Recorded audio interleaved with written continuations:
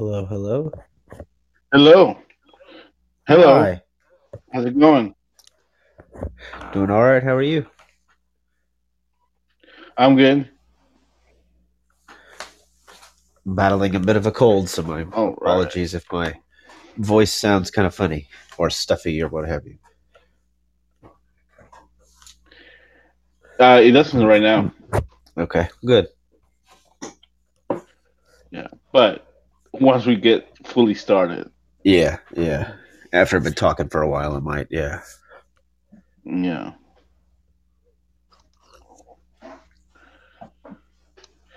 All right.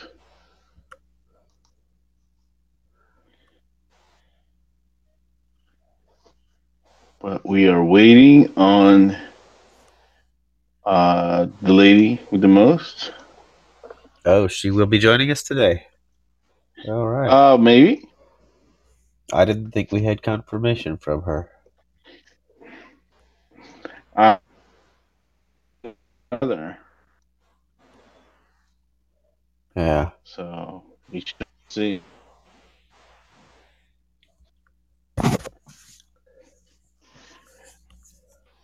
As you went robotic there. Oh, I wasn't saying anything. Right. Well, I thought you said maybe it was just me thinking. You did? Thinking in robotic voice. Uh huh. I was expecting it. And how is your day going so far, Danny? How was Halloween? Happy Hallows Eve. Thank you. It was okay. It was just really windy and really cold, so we were guess the plan was to just take her around to a couple houses, but yeah, we only did a few because it was just so windy and so cold. It wasn't raining on us. The rain stopped by like 4 o'clock, but Yeah. when we went out at 6 o'clock, it was just so windy. Have you tweeted out your photo? I haven't checked much on Twitter. Have you tweeted out the photo what you were dressed up as? Yeah, yeah. I after, shortly after I did the Facebook post, I did one on Twitter as well. Okay. Yeah, because I thought that was cool. And yeah, Well, I thank you. actually I just went on Twitter and I see it now. Yeah. So at Danny F in Danger, where you can see this Yes. photo. I just retweeted it on my personal Twitter. So it was Awesome. definitely cool one. A cool one. I definitely liked it. Um, Thank you. so yeah, first thing I couldn't tell it was you.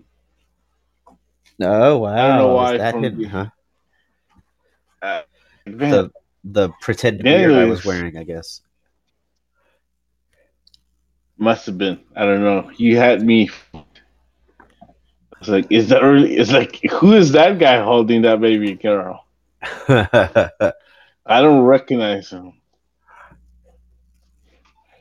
So, but yeah. So let's go ahead and while we wait for uh, she who we have not yet named until she shows up. Then we'll talk about her. Uh, so, Crown Jewel, Danny.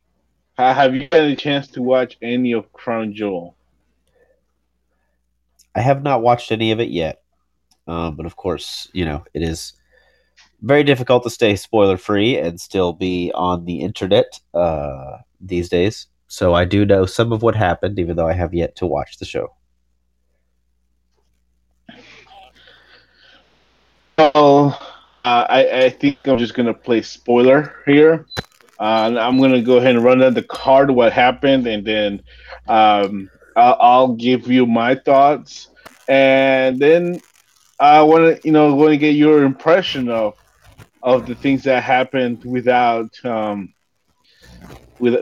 seen it. So in the pre-show, you got the 20-man battle royal, which Humberto Carrillo won, the last eliminating Eric Rowan. In the opening match, under 3 minutes, Brock Lesnar defeats Cain Velasquez to retain the WWE Championship. The OC won the nine team uh, turmoil match, winning the WWE World Cup. They are now the greatest tag team in the world. Mansoor defeated Cesaro in front of his home crowd. Tyson Fury defeated Braun Strowman by countout in a little over 8 minutes. AJ Styles defeated Humberto Carrillo to retain the WWE United States Championship. Natalia defeated Lacey Evans in the first ever women's match here in Saudi Arabia. Uh, and Team Hogan defeated Team Flair in the 10-man tag match. And then in your main event of the evening, The Fiend Bray Wyatt defeats Seth Rollins to win the WWE Universal Championship in a Falls Count Anywhere match.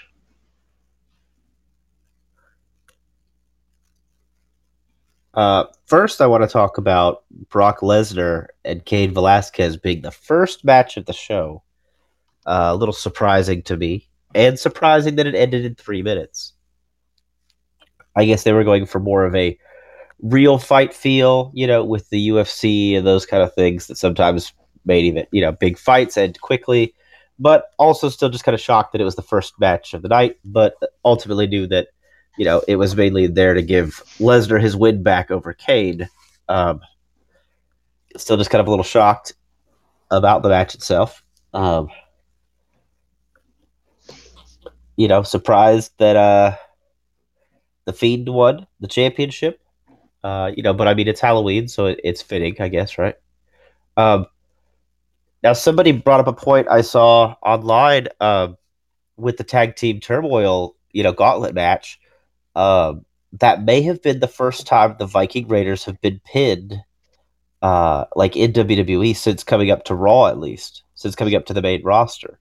They didn't get pinned very much at all in NXT, and that might have been their first pinfall loss since they debuted on the big stages.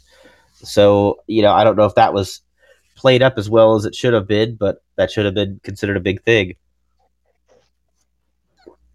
The women's match, it was a little surprise. I talked kind of, and I was thinking with other friends about, they're going to have to, of course, change their attire.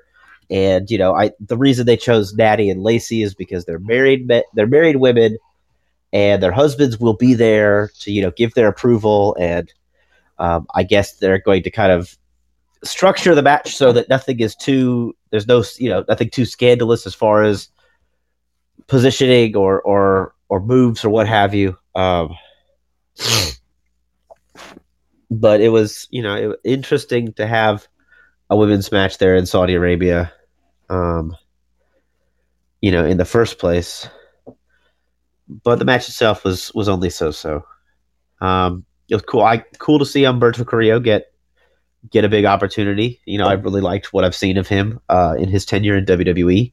Watching him in his work with NXT and 205 Live, and now that he's making big matches against big names. Good match against AJ for the United States Championship, no less. So that was kind of cool to see him get that kind of opportunity there.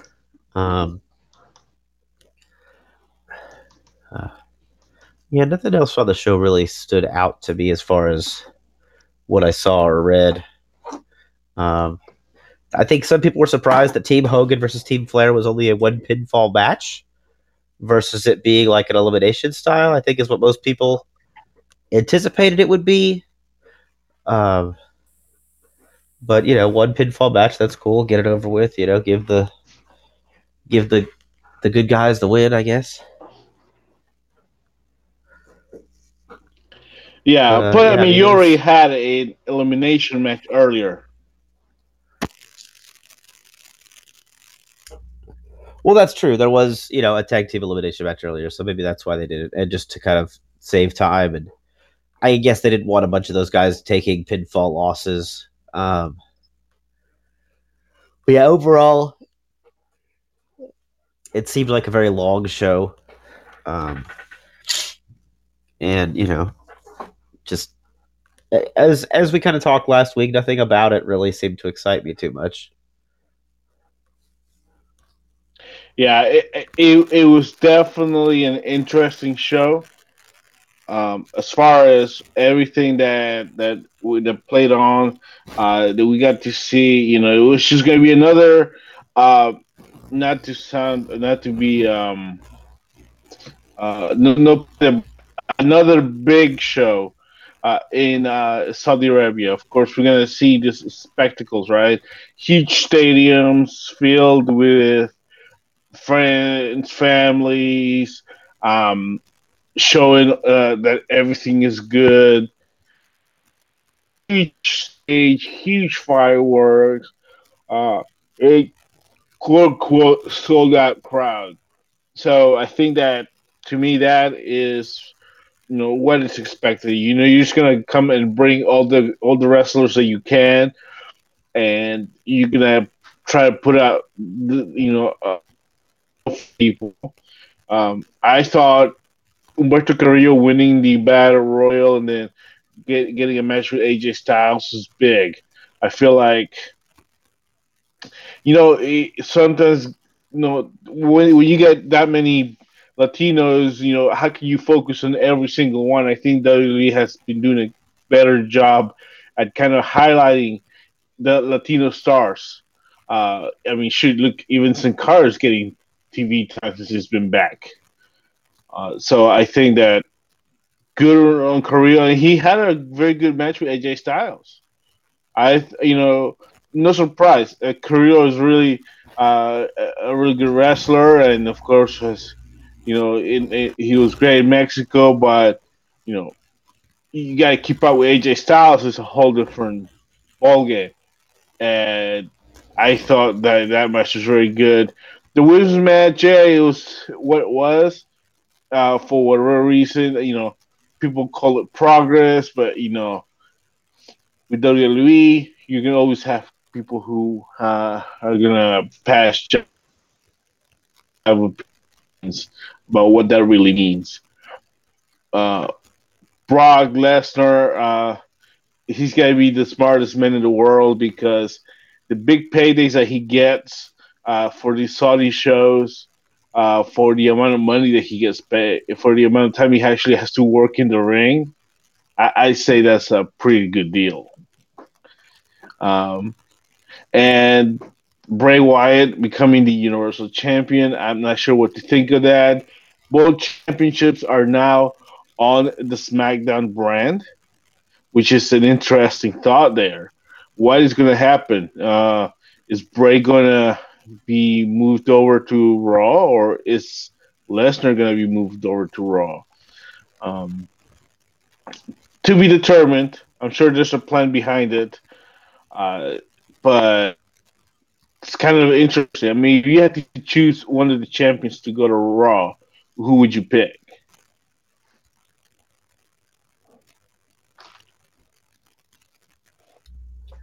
I mean, I would think that they would probably send Bray Wyatt to Raw, just because I think with the Fox connection, they want Brock Lesnar, as he's a UFC fighter, as well as a professional wrestler. He's one of the more recognizable faces that translates across to mainstream sports fans as well. So being on Fox, I think, is where they would want to keep Brock Lesnar. Um, so yeah, maybe Bray Wyatt moves back to Raw, but we don't know. Things like that really weren't too well explained as far as the draft goes. Yeah, I mean, one thing we do know, right? If you remember, is that we had Alexa Bliss and Nikki Cross being traded to SmackDown Live for future draft, considerations. What are the discussions? Maybe this will be what they mean. It could be, or they could find another way to move another person over. They could do another big trade. You know, we're what, like 3 or 4 weeks into the new era with Fox and NBC, Universal. So that could mean a lot of different things, and one of those things could be this is an opportunity to make a change because maybe ratings or whatever is not exactly what we want it to be. So let's tweak something. Uh, are you excited about Bray Wyatt as Universal Champion? Because I totally am not. If you're gonna put him in this feud for the championship, and his character, as over as the character is, and you have to, protect this character kind of as this, you know, really a monster. The character's got super. It's like Undertaker levels of supernatural powers and all this. So you have to protect this character as being someone that is difficult to beat. Difficult to out wrestle, to outfight, because he has some kind of supernatural abilities that are difficult for people to overcome. Even if that's just kind of, you know, the look, the presentation of striking fear into his opponents. Kind of manipulating that aspect. I think you would have, you kind of had to put him as a winner, otherwise the character gets derailed very, very quickly. Um, all these months they spent building him up as, with the Firefly Funhouse sketches, and then the Fiend debuts and these kind of things. So yeah, I think in this feud, Bray Wyatt has to win the championship if you're going to do these kind of matches where it's, must be a winner, no disqualification, cage match, falls count anywhere, those kind of things. He has to win those kind of matches. The only way he should be losing, is if he gets himself disqualified or counted out or something like that. Because he can't be contained within the regular rules of a match because he's not a regular fighter. Um, so that's the only way that I saw that one going. Now I don't know how long they'll keep the belt. I don't know what the plan is, but I think in this match you had to have him win in order to keep the character looking strong. Yeah. So with that all being said, I think that we're gonna expect more of this red lit ring side on his matches, which I don't know. I just don't get the whole sort of thing. I feel like is this really character evolution, or is it just something to mask the flaws Bray Wyatt? Because to me, there's a lot of flaws when it comes to Bray Wyatt. The the only real flaw that I ever saw with Bray Wyatt was that he would lose big matches too frequently. To be the for from the very beginning, for the type of character that they were trying to create, he should not really have been losing a lot of matches, by pinfall, by submission, those kind of things. Um, and that to me was the thing that his character got people stopped believing that he was going to win matches because he would talk a big game. He'd do he'd do all these speeches and promos and these little, creepy segments, with the rocking chair and all this. And then he would go out there, and when he finally had the match against the guy, he would lose cleanly. And after that happened several times, people stopped believing that he was going to win. So why should I pay attention? He's just going to run his mouth, and the good guy's going to beat him. So that to me was the biggest flaw with him, and it was so that that's not really anything that he can control. That's the people behind the character and the creative directions they were going at the time. Um,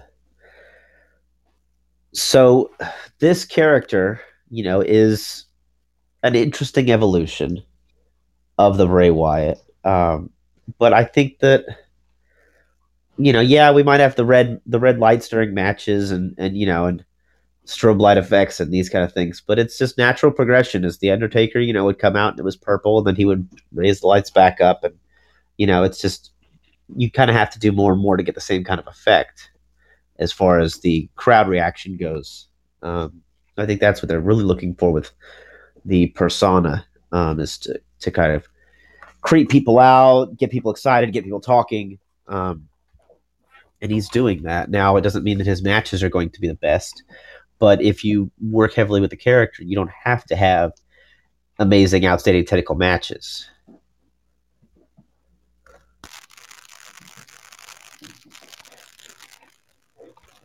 All right, yeah, sure. And like, there's a lot of gaga and a lot of stuff here to uh, get, kind of cover the flaws of one Bray Wyatt and the Fiend, and then this little funhouse skits. To me, it's just I can't get past who he's been, and also his wrestling hasn't really been that exciting. So I think that also throws me off a lot.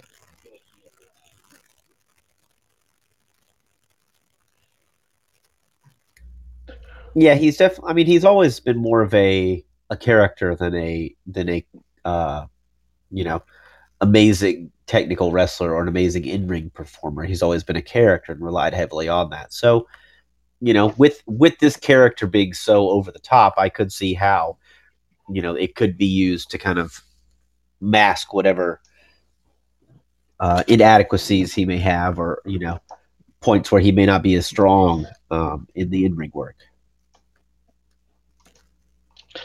Yeah. So, but that was Crunchyroll. I mean, like I said, we're gonna expect these shows to be what they have been. So we'll see what happens on the next one.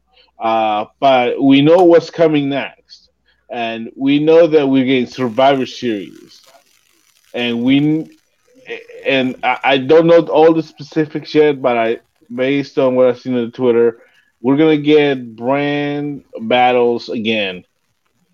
Raw versus SmackDown versus NXT. Uh, the thoughts of including the NXT brand in the battle here, I don't know. I think it's pretty cool that they are adding a little bit extra, and at the same time, it really shows the progression of NXT, not just being a development brand, now being on national TV and now taking part in Survivors on the main pay per view.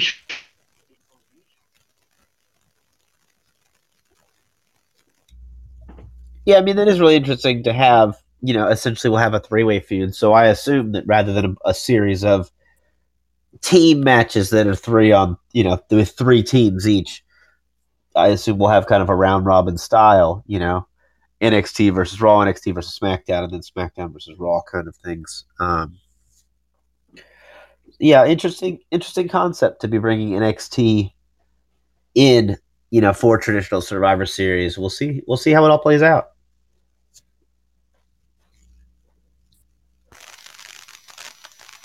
Yeah, so we'll see. But we also now know a little bit more of what's going to happen, and then over it. And that brings us to the Wednesday Night Wars. And uh, this week, let's go ahead and start with All Elite Wrestling. All Elite and both Elite and NXT were going opposite of game.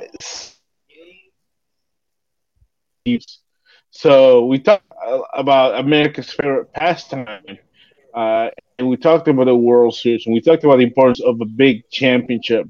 Um, Wednesday night was a very busy night for sports. Not only did we have Game 7 of the World Cup. We also got the uh, Eastern Conference Finals of the MLS tournament uh, between the last two MLS champions in Atlanta and Toronto. So two major sporting events on Wednesday night, and then of course we had AEW, who had 759,000 viewers. Again, expected to be dropping, still beating NXT by almost 200,000 viewers. Uh, so with that, we look at the results for AEW Dynamite. Hangman Page defeated Sammy Guevara.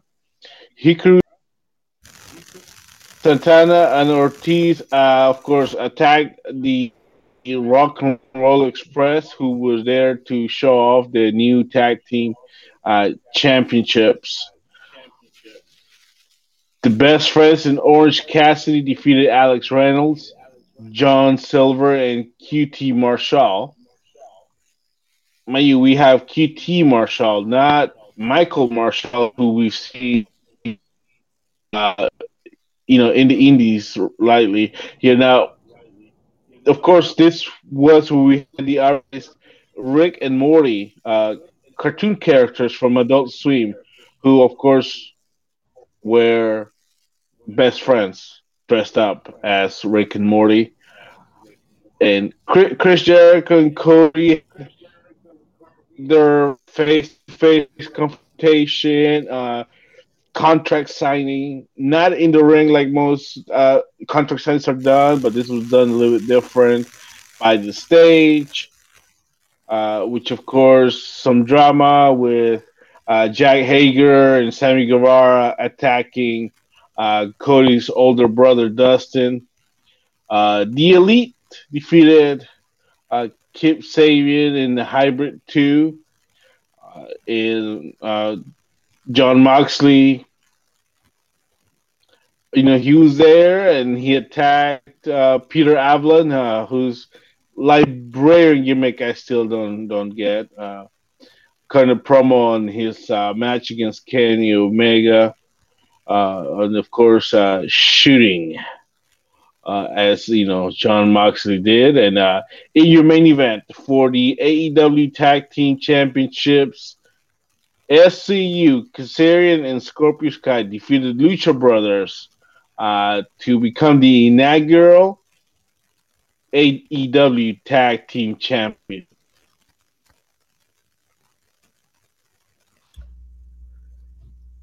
I mean, it was an interesting show, with a lot of fun matches and some interesting segments to try and build stuff heading towards full gear. Little surprised by SCU winning. I've never really been a fan of the group. My favorite one of the three is Christopher Daniels. I think he's an absolute living legend of the independent wrestling world, and never really been a huge fan of Kazarian. I don't really like Scorpio Sky that much either. But the crowd loves them. They're super over with the AEW faithful. So I guess you give the good guys the big win at the big celebration. Let them get a little revenge on the Lucha Brothers for, essentially removing Christopher Daniels from the tournament. It was supposed to be, the team of Kazarian and Daniels entering the tournament, and Scorpio Sky was just accompanying them to ringside when Lucha Brothers attacked him and hit him with a, package pile driver on the rampway, and Scorpio Sky took Daniels' place, and they advanced to the second round from there. So they get a little bit of measure of revenge by beating the Lucha Brothers to get the championships. But yeah, a little surprised to see SCU be the first champions. But the matches have been fun. So I guess ultimately that's what matters. The match has been fun. The crowd's loving it. the ratings are down, yes, of course. And you mentioned, with sports, and also, it's they ratings kind of fluctuate. Everybody kind of jumps and checks out the first one because it's a must see thing, and then they kind of maybe catch some of the other later episodes on demand, that kind of thing. But the gate attendance was, the live crowd looked full. It looked like there were a whole lot of people there enjoying the show, and I guess in the long run, that's what matters.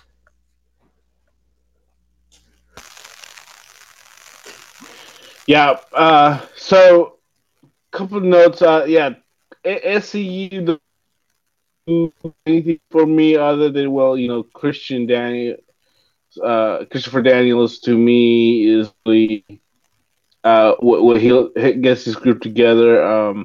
Yeah, I've never been Scorpion Sky. Uh, Kazarian, I do like him. He's very talented, but yes, yeah, I would you, but they were, I guess, one of the main, outside of Hangman Page, one of the main people um, who really were embraced by the elite in the last couple of years, preparing to create AEW. So not surprised that they also were the champions because of that reason, and because I don't know the status of the Lucha Brothers. I know that they announced since day one that they were still free agents.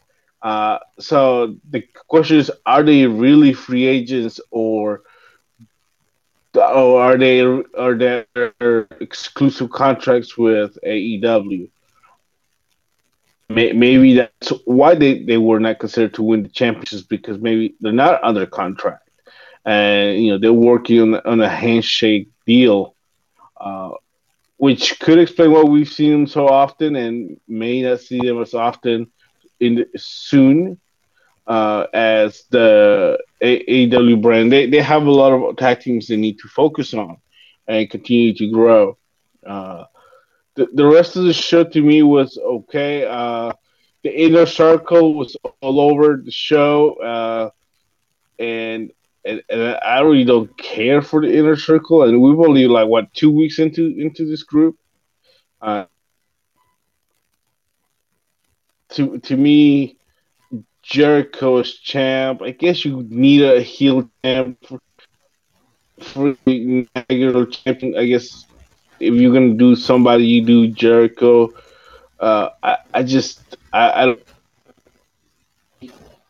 Inner Circle still doesn't make sense, and but they did try to be a little different with the contract signing, and uh, I'm more excited to see what happens with Moxley and Omega than anything else coming to Full Gear. That's actually the match I'm most excited about. But overall, it was a good show here.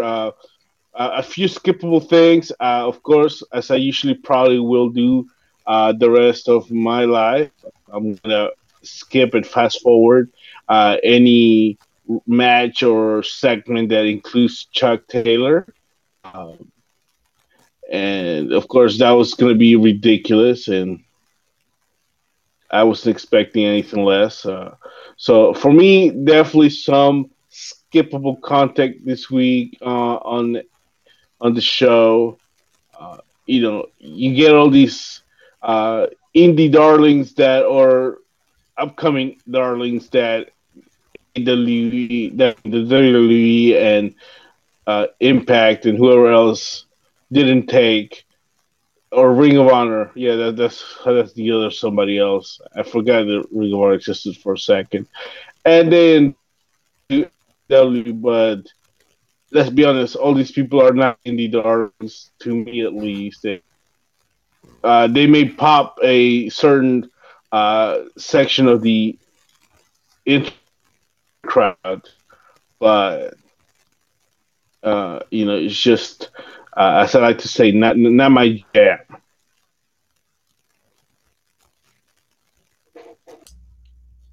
Yeah, I mean, I guess I understood the Rick and Morty crossover, but yeah, I'm not really a fan of all that.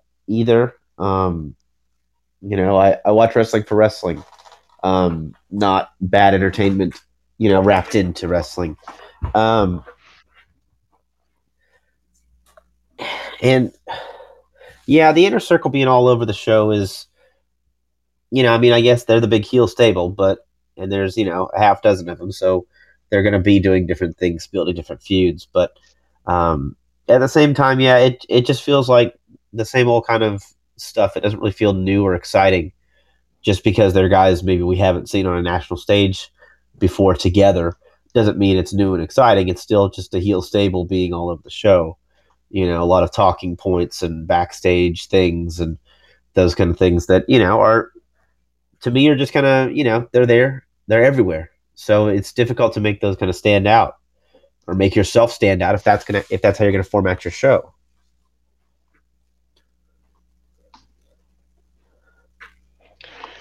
Yeah, I definitely do think that there's more that they can do.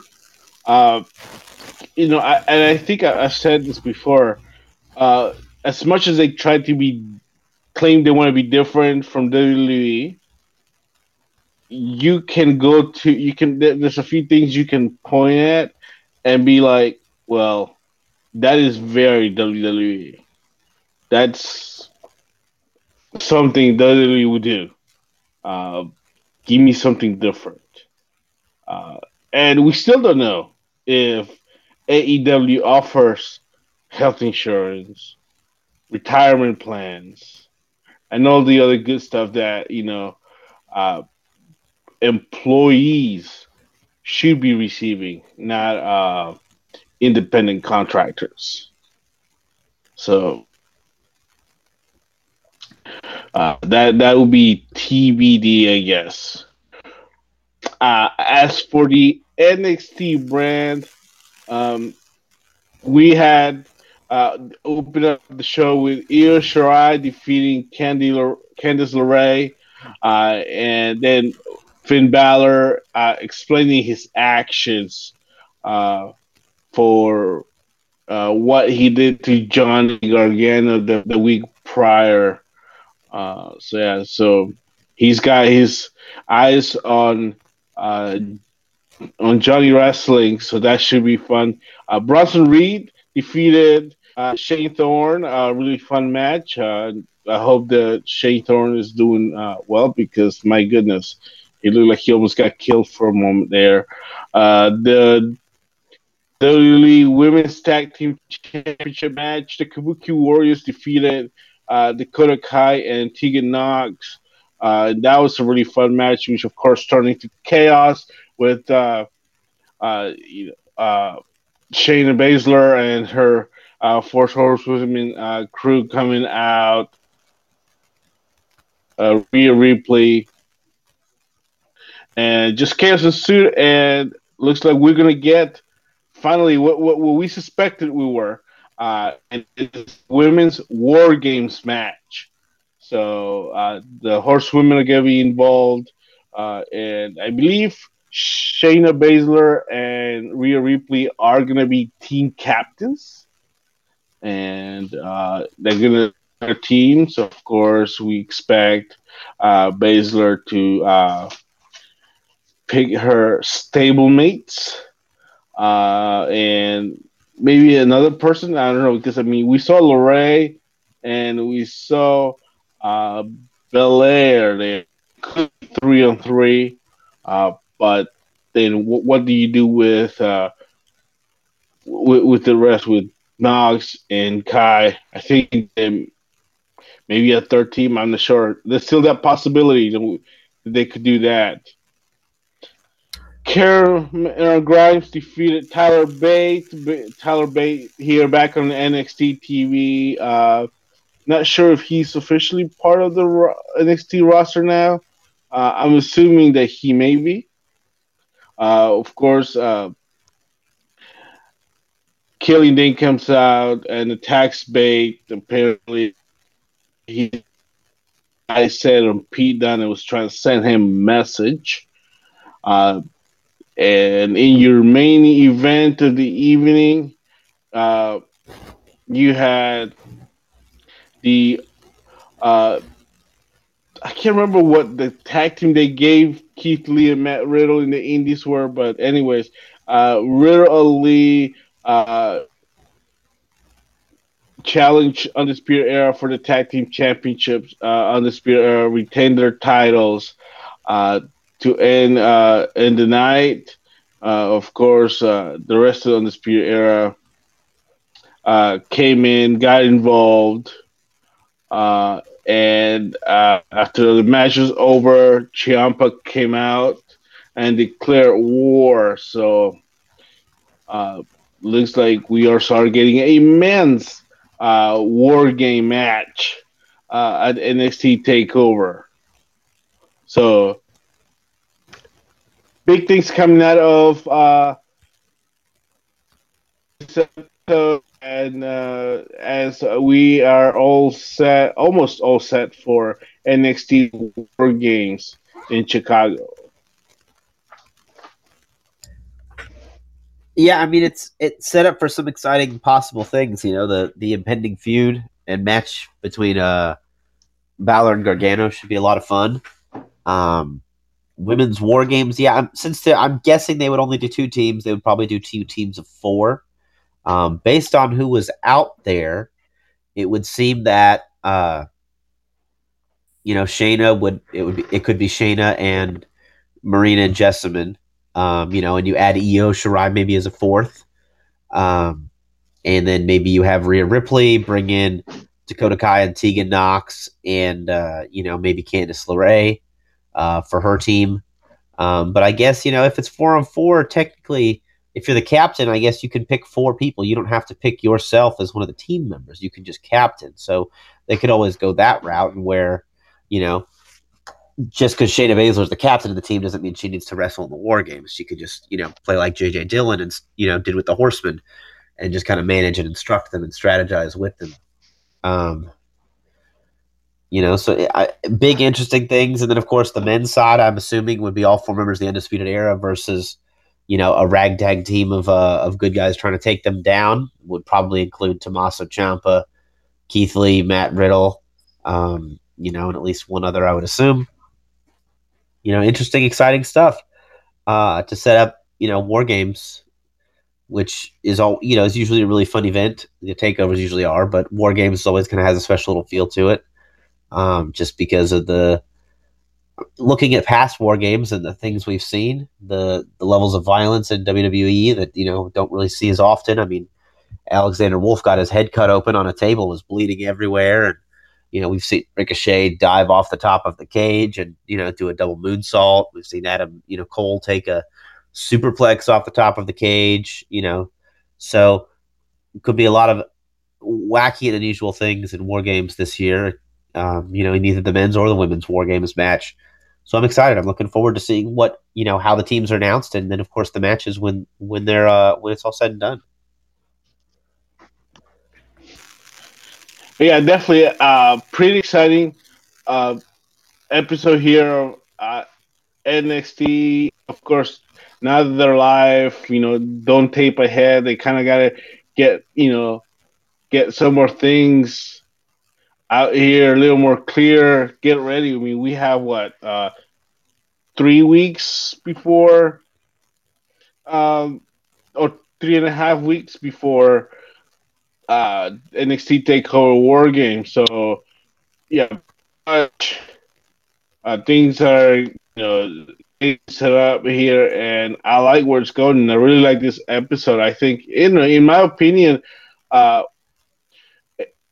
AEW may be winning the ratings, but as far as the quality of the show, NXT again, and once again for me, it wins the night. Yeah, I definitely have to agree with you there. AEW, I just don't feel myself getting as involved and invested in the storylines or the in-ring action, the characters. I don't feel myself getting as invested in those as I am with some of the NXT people. And the format of the show is, yet again, they talk about doing something new, but the format of the show is pretty much the same as anything else we see on, in the wrestling world right now. So it's so it doesn't jump out as special to me. But I do have a lot more longer term emotional investment in some of the characters and stories in NXT, and so I think that's what helps me enjoy that more. Even if certain things aren't as not every single segment is outstanding. I still have more investment in the characters, and so I'm more interested versus AEW. So I have to give them the personal win this week once again. Yeah, I believe it's also with the shows being live, they're bringing in more of the established stars uh, more often. With before with the NXT tapings, they would spread around the stars. You see them one week and wouldn't show up for another 3 or 4 weeks later and whatnot. But we're seeing them more often on Wednesday nights on NXT. And I think that brings a little more stability, a little more excitement to the shows, because we are seeing the stars that we love and enjoy seeing, and make it exciting instead of having to wait between those.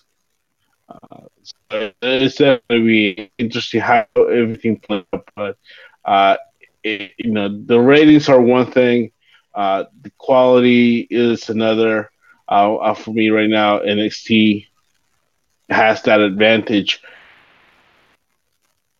AEW also did announce that on New Day will be having a special event. Is AEW Dynamite will be going home to Jacksonville? I guess that's where the owners of the company are from, and that's also where Fight for the Fallen was held.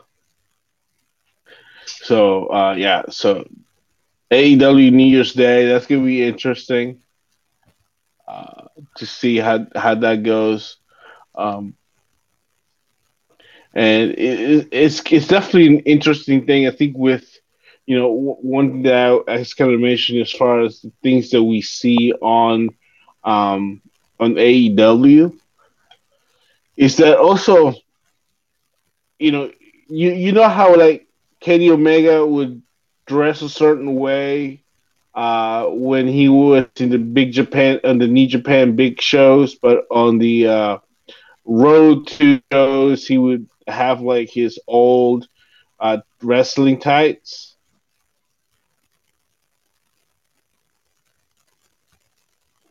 Yeah, yeah, you would go big Yeah, entrance and for the big shows. right. So he seems to be doing something similar with Dynamite, where he's not necessarily me. That even that little thing right there makes me feel like, oh well, Dynamite is just a I mean, it is sort of right. It's a way to progress storylines and road to, but it's kind of like I don't know. Maybe it's just how I've been uniform to think or whatever not, but it's kind of like there. If every show should be a big show, and every show should be special, and this coming from me as a big Kenny Omega fan, right? So it's like, well, it, how can I really feel like this is special when you're you look like you're just wearing shorts to a match and not really your wrestling gear? I mean, I could be wrong. Maybe he's trying something different, and I could totally be talking nonsense. But that's just where I'm going from this point. I mean, I can see your point. That but also in Japan, with these Road Two type shows, there will be a lot of tag team matches because singles matches aren't nearly as common just to have guys in single match every single week. So you build to when it's a singles match, it becomes more of a bigger deal. There's usually more on the line than all these preview type tag matches. But to a certain extent, you should treat every match like it's a big and exciting match. But essentially WCW was doing that, and it cost them outrageous amounts of money.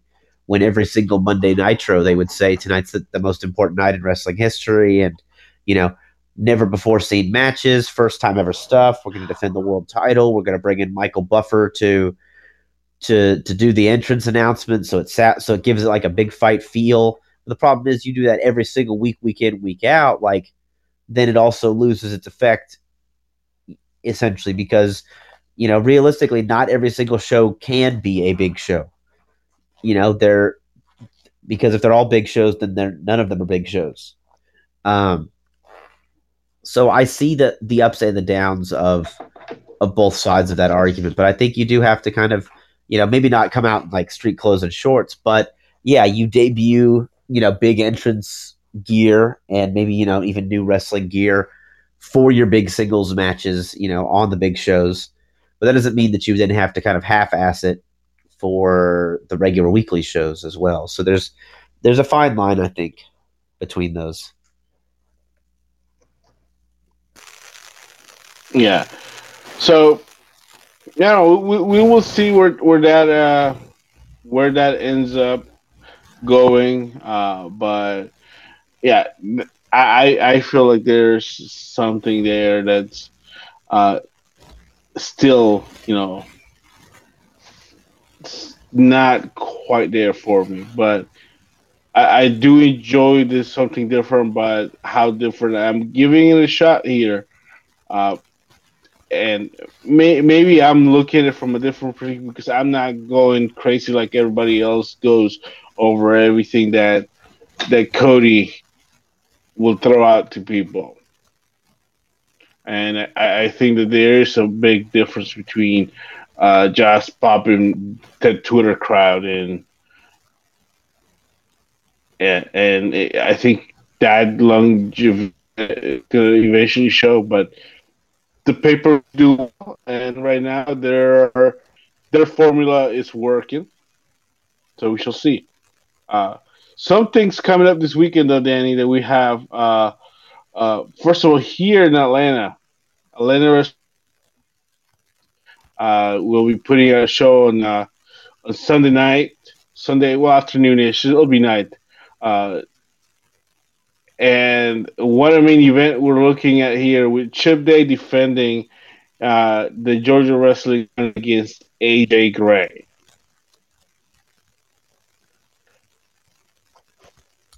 Yeah, I mean, AWE always brings good in ring action. I think they bring compelling stories and characters. Some of these stories are very subtly built over long periods of time. But AJ Gray, has been trying to get at that championship for quite some time now, and he teamed with Chip at, when Chip needed a friend and a partner uh, to battle against Matt Kidway and CV Suave. AJ Gray stepped up, basically kind of under the condition of, hey man, I'll help you here, you help me down the line, and so Chip, having defeated the previous number one contender, said, okay, AJ, now's the time when you can collect, next, at this next event, bruises and bruise, November 3rd, I'll take you on in a one-on-one matchup. Both guys are, hard hitting, powerful strikers. I think Chip might have the advantage on technical. AJ Gray might have a little bit more of a power edge. He's got a very explosive power game, but it's definitely going to be an exciting main event. Yeah, and also not to be done about it, but also a big four-way tag match, four-way match to determine the new number one for the Georgia Wrestling Crowd Championship. That one is a big one. Also, the debut of the Man Commanders with a guy that I've seen a couple of times myself live, and someone who, if AW is not familiar with, well, they're in for a big treat.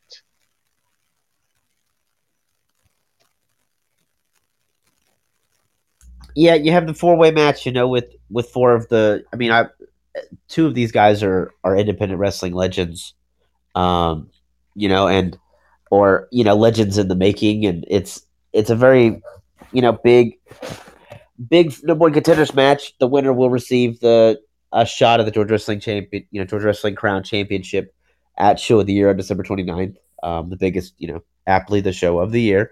Um, but Manders is somebody I've heard a lot about. He's created a decent amount of buzz in the Southeast, especially. I have yet to see him in person, so I'm excited to see what he can bring.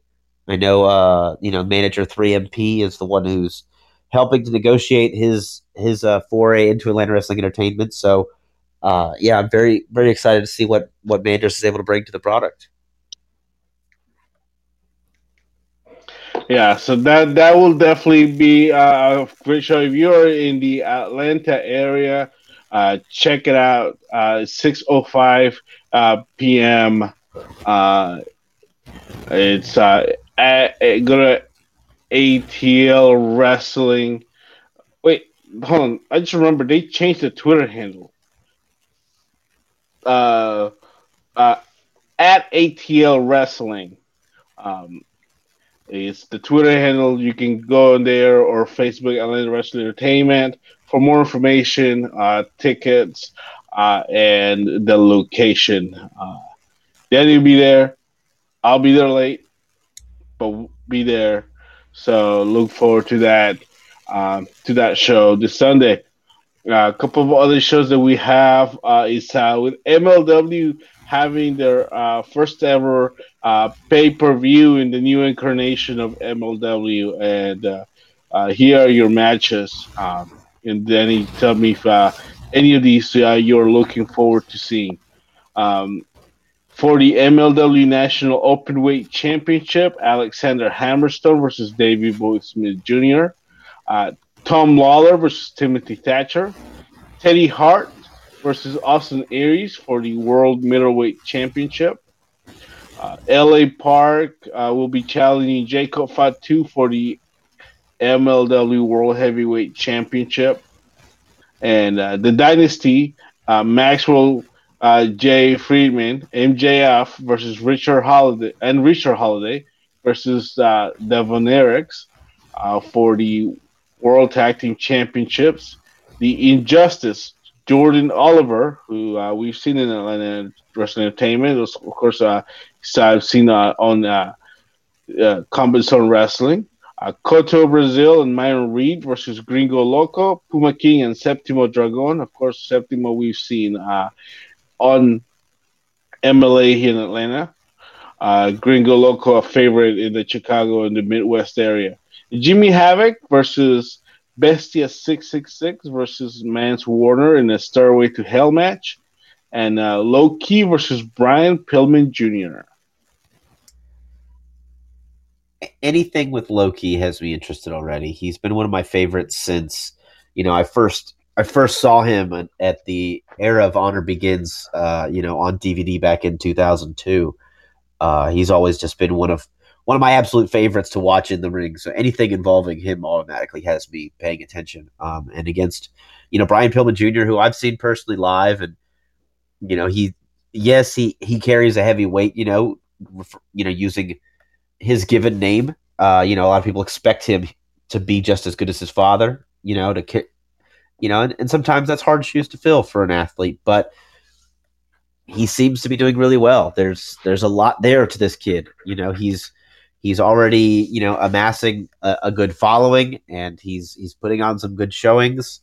So he's going to get the snot beat out of him in a match against Loki. As anybody who steps across the ring from Loki, and even if you're not across the ring from him, if you're just in his vicinity, you might get attacked as well. But that to me is one of the big matches. Like I said, just because of Loki, but the MLW has a very unique collection of athletes. You have you have Loki, you have Teddy Hart, and the Dynasty, and Davey Boy Smith Jr. and but then you also have L.A. Park and Gringo Loco and Bestia 666. I mean, you have this luchadors, you have hardcore wrestlers, and with the Stairway to Hell match, and it's just a very very unusual mix of talent, but they make it work. It makes it interesting. Makes you want to pay attention and see where everything's going to go. Yeah, definitely. So we definitely wish them very big success here on their pay per view this Saturday night. Yeah, August. That's November 2nd. They'll be on Fight TV. It's with and traditional pay per view. So a lot. I'm another match I'm looking forward to is Tom Lawler versus Timothy Thatcher. Myself, that's going to be a very wonderful wrestling match. Uh, and of course, any match with Jimmy Havoc is going to be nasty, and there's going to be lots of blood, and uh, you know that's the way. I like it. And of course, LA Park challenging for the World Heavyweight Championship. Not to call you out, Danny, but I'm sure you're glad to know LA Park is well and very healthy, as he was not the Park that was injured not long ago with a fractured neck. Yeah, I saw that, and I didn't realize that there was still somebody wrestling in in Mexico as a La Parca gimmick. I knew that was something that was done, and there's a reason he was L.A. Park. But just from seeing the video, I didn't know the difference between the two. So just seeing the video clip, and I assumed it was L.A. Park. Thankfully, it is. I guess it's not him. It is somebody much younger who hopefully has a much better chance of recovery than somebody who's in their 50s. Would. So yeah, yeah. Thankfully, hopefully, La Parca is okay after that very very scary neck injury. But L.A. Park is alive and kicking. Yeah, I knew could be the next MLW World Heavyweight Champion. And of course, also this weekend, this Sunday will be early morning for us. Um, New Japan Pro Wrestling presents Power Struggle. So far announced, Jay White will be defending the IWGP Intercontinental Championship against Goto. Uh, Kenta will be defending the Never Openweight Championship against Ishii. Naito versus Taichi in a singles match. And Okada and Yoshihashi versus Ibushi and Tanahashi in tag team action. And of course, the finals of the 2019 Super Junior Tag League will be done there with right now the finalist um, TBD. But right now, looking at the brackets, very, very close here. Of course, Ishimori and ELP leading the standings with 10 points. Osprey and Eagles with 8 points. Taguchi and Rocky have 8 points. El Desperado and Kanemaru have 8 points. And Roppongi 3K with 8 points as well. So very close. Could be anybody's game, of course, with ties and tiebreakers and the mathematical equations and calculus equations and then the matrix calculations and everything else that goes into determining who the finalists will be in case of multi-team tag. Um, a lot could still happen between now and then. But yeah, one team that we know will not make it: TJP and Clark Connors with 2 points, Tiger Mask and Uemura with 0 points have yet to beat anyone. Yeah, I mean the Super Junior Tag League is a bit different. It is a round robin style tournament that is determined by points, but They basically then wait till everybody's fought everybody, and the two teams with the highest point total then go fight. But last year we had a three-team final because there were three teams that were tied at the end of the block round. This year, with the way things are, it very well could be four teams that are going, as people could be, the scores could be set to where there's four teams that are technically the top two placers, as you may have a tie at second place or a tie at first, I guess a tie at first place, you would just have the two people in first place go. But if there's like one team at first place and then ties at second place, then it could be a multi-team tournament, final. And then I guess the winner of the Super Junior Tag League then goes on to fight for the championships at Wrestle Kingdom. But the New Japan math, as they call it, gets a little tricky at the end of these tournaments sometimes, and this one is no different. But then you have some interesting title matches for Power Struggle as well. I'm really looking forward to Tomo and Kenta. Some of the back and forth between them, especially with Kenta, has been very, very enjoyable. Kenta making fun of Tomohiro Ishii and talking about him as though he's like some, boy band kind of pop group, young hunk that the girls go crazy for, which is obviously not the case. If you've ever seen Tomohiro Ishii, he is definitely not that type of guy. He's very, he calls himself the Stone Pitbull. He's not about looking good. He's about going in there and kicking butt. And so he's trying to, Kenta keeps calling him Tomo, like Sho and Yo of Roppongi 3K. So he's Tomo, and he talks about how cute he looks and how he's dreamy, and the girls just can't get enough, and just trying to get into the skin of Ishii. So adds a humorous edge as Kenta's trying to piss off Ishii so that he can go in there and capitalize on Ishii's reckless anger. Switchblade Jay White is absolutely one of my favorite characters to watch right now. He's so good in the ring. His promos are excellent as well. He just conviction in his voice is outstanding. So him versus Goto, even though it is once again they fought several times, it's going to be an outstanding match. Yeah. Power Struggle definitely is looking like a good show here. Of course, between this show and the LA show coming up with Liger's last U.S. Wrestling match, it's to be a great time to set things up finally for Wrestle Kingdom, and of course we still have the heavyweights here on the tag league coming up at the end of the year to close out the year. But yeah, things are definitely shaping up.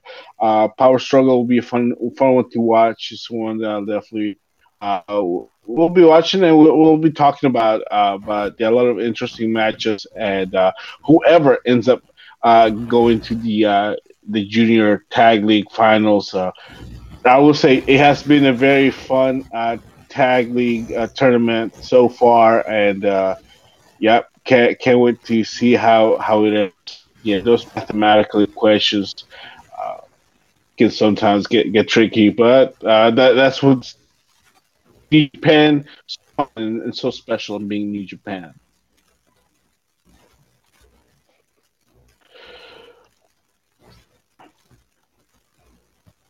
So with that, I'm really excited for the weekend. There's a lot of wrestling coming up. November's going to be huge, of course, with everything. The pay-per-views are all happening at the beginning.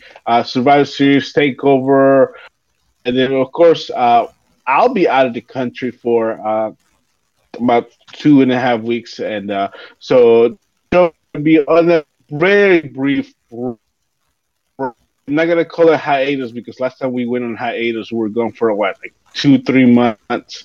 We're not doing that again. Quick break. Well, I am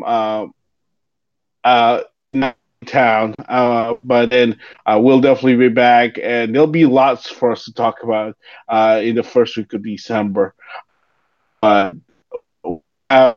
one more show next week to go ahead and recap everything that's happened this weekend and taking a deeper look into the Survivor Series and NXT Takeover in Chicago. So thanks all for listening. We appreciate all of your support. Make sure you check us out and follow on the everywhere where podcasts can be heard. Podbean, uh, iTunes, on Google Play Store, TuneIn, and Stitcher. And follow us on the Twitter machine at FOW Radio. Danny's on Twitter at Danny F. in Danger. Mika, who's really a member of the show still, at Mika Villas. I'm at Yellowman PA. And until next week, keep watching wrestling.